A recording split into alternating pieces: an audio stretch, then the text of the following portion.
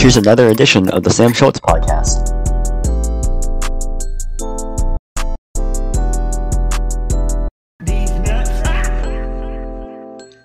Welcome to the Sam Schultz Podcast. Today, I'll be talking about Leonardo da Vinci. Da Vinci is famous mostly for his art, but he's also made many inventions in his lifetime that are overlooked. His sketchbooks that were recovered showcased a lot of his creations. The sketchbook's contents contained, but weren't limited to, war weapons, flying machines, water systems, or construction tools. Today, we're going to dive into his inventions and the meanings behind them. First, we have the flying machine. Throughout Da Vinci's studies, the concept of aerial travel was prominent.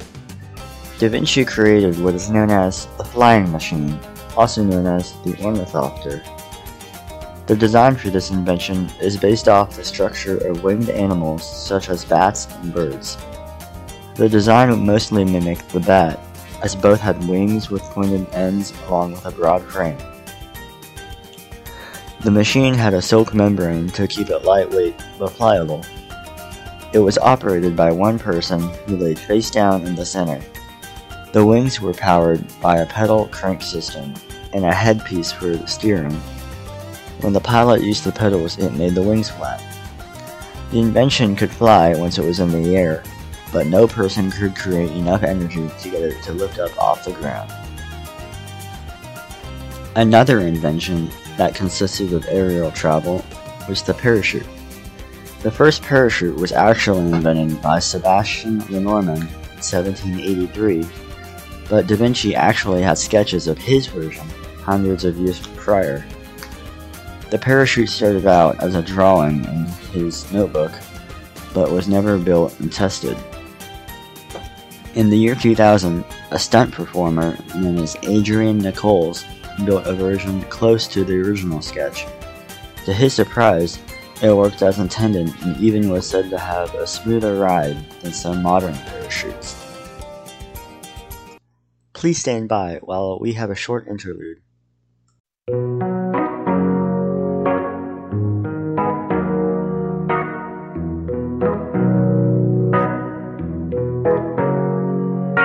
Here's to the ones that we got.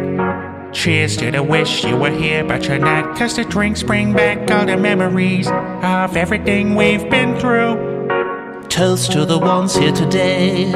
Toast to the ones that we lost on the way. 'Cause the drinks bring back all the memories, and the memories bring back you. There's a time that I remember when I did not know no pain, when I believed in forever and everything would stay the same. Now my heart feels like December when somebody says your name. 'Cause I can't reach out to call you, but I know I will one day. Everybody hurts sometimes, everybody hurts someday. But everything gonna be alright. Go and raise a glass and say, here's to the ones that we got. Cheers to the wish you were here but you're not. 'Cause the drinks bring back all the memories of everything we've been through. toast to the ones here today. Toast to the ones that we lost on the way. 'Cause the drinks bring back all the memories, and the memories bring back you. Memories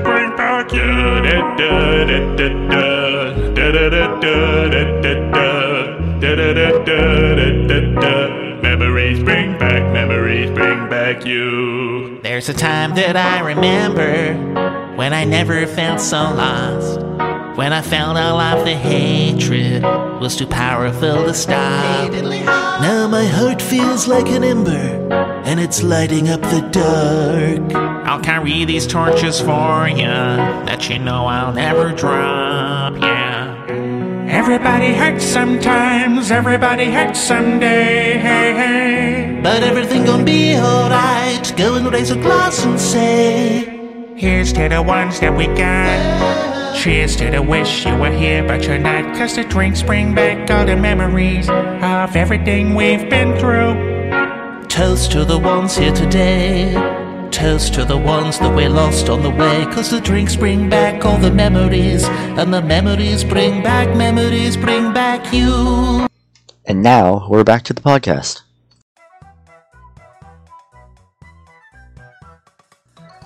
Descending from his aerial inventions come some of his war machines.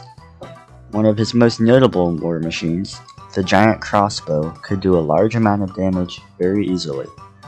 The giant crossbow was what it sounded like, an enlarged crossbow. The crossbow was actually designed more for intimidation than damage, and it was measured to be about 27 yards wide. As an alternate to giant arrows, it would have shot flaming bombs or large stones.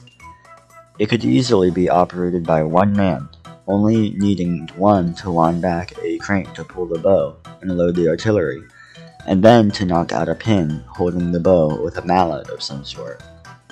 His overall idea behind this weapon was to instill fear in his enemies rather than fighting them directly. Next in the war weapons is the triple barrel cannon. The triple barrel cannon was based around mobility.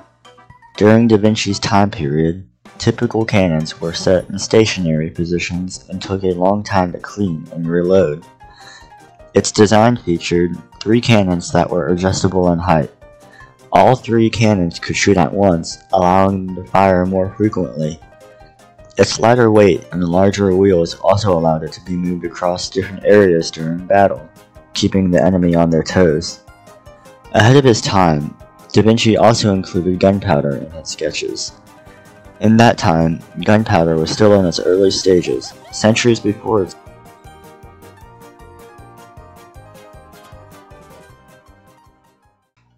And now, here's a short message from our sponsor, Chuck Dunn, attorney at law. I had a good grade until my teacher accused me of cheating. I'd better cluck Chuck.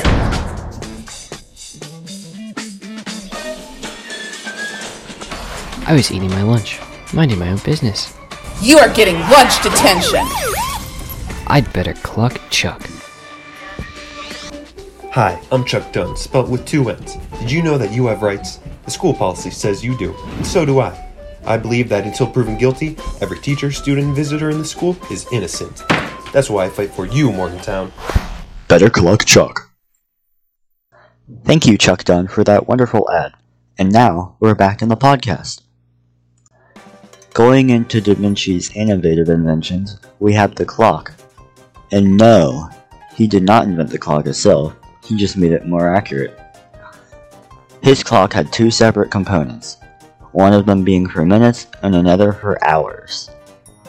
Both were made up of elaborately connected weights, gears, and harnesses, along with a dial for keeping track of moon phases. The biggest change was to have springs instead of weights being the main operating piece of the clock. Some of the minerals used in the clock included diamonds and rocks. This new clock feature helped not create time, but helped keep track of time more easily than the time period. Another invention of Da Vinci's was the Colossus, a giant bronze horse statue. Unfortunately, it was never finished. In 1482, the Duke of Milan commissioned him to build the statue, it being 24 feet tall and plated completely with bronze. This task required about 80 tons of bronze, which had to be applied in an even thickness or else it would be unstable.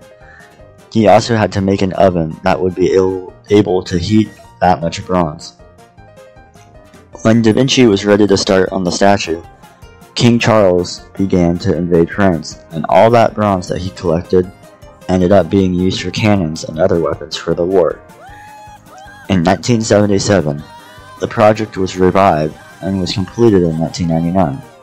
The finished bronze horse was given as a special gift to the people of Italy.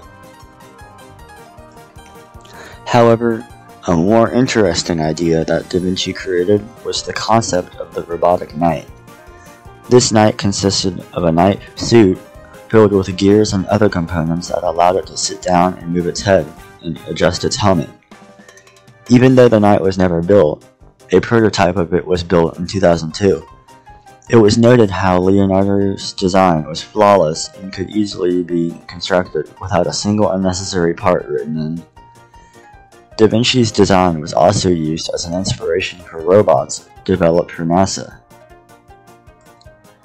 Da Vinci also created scuba gear.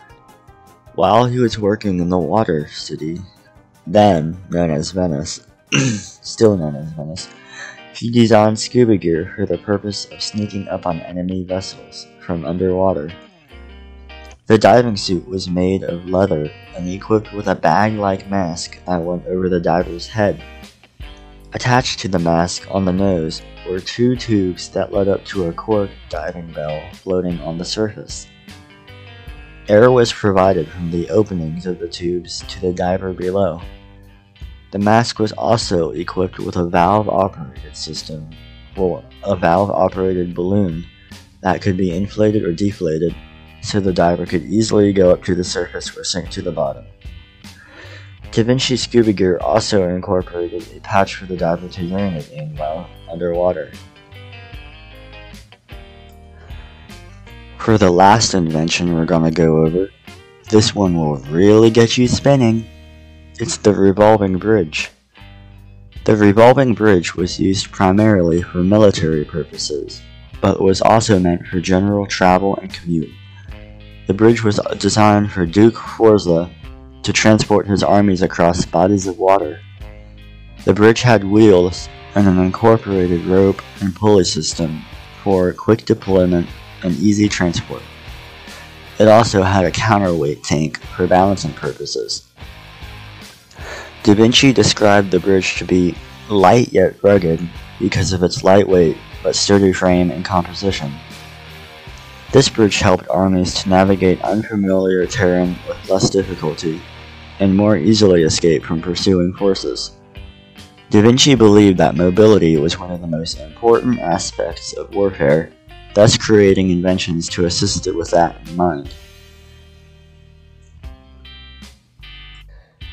Many of these inventions were not well known until his famous Codex Atlanticus, a 12-volume set of his drawings and notes, was published after his death. That sums it up all for this one. Thanks for tuning in to the Sam Schultz podcast, and I'll see you next time around. Have a lip-smacking, back-cracking, booty-snatching day.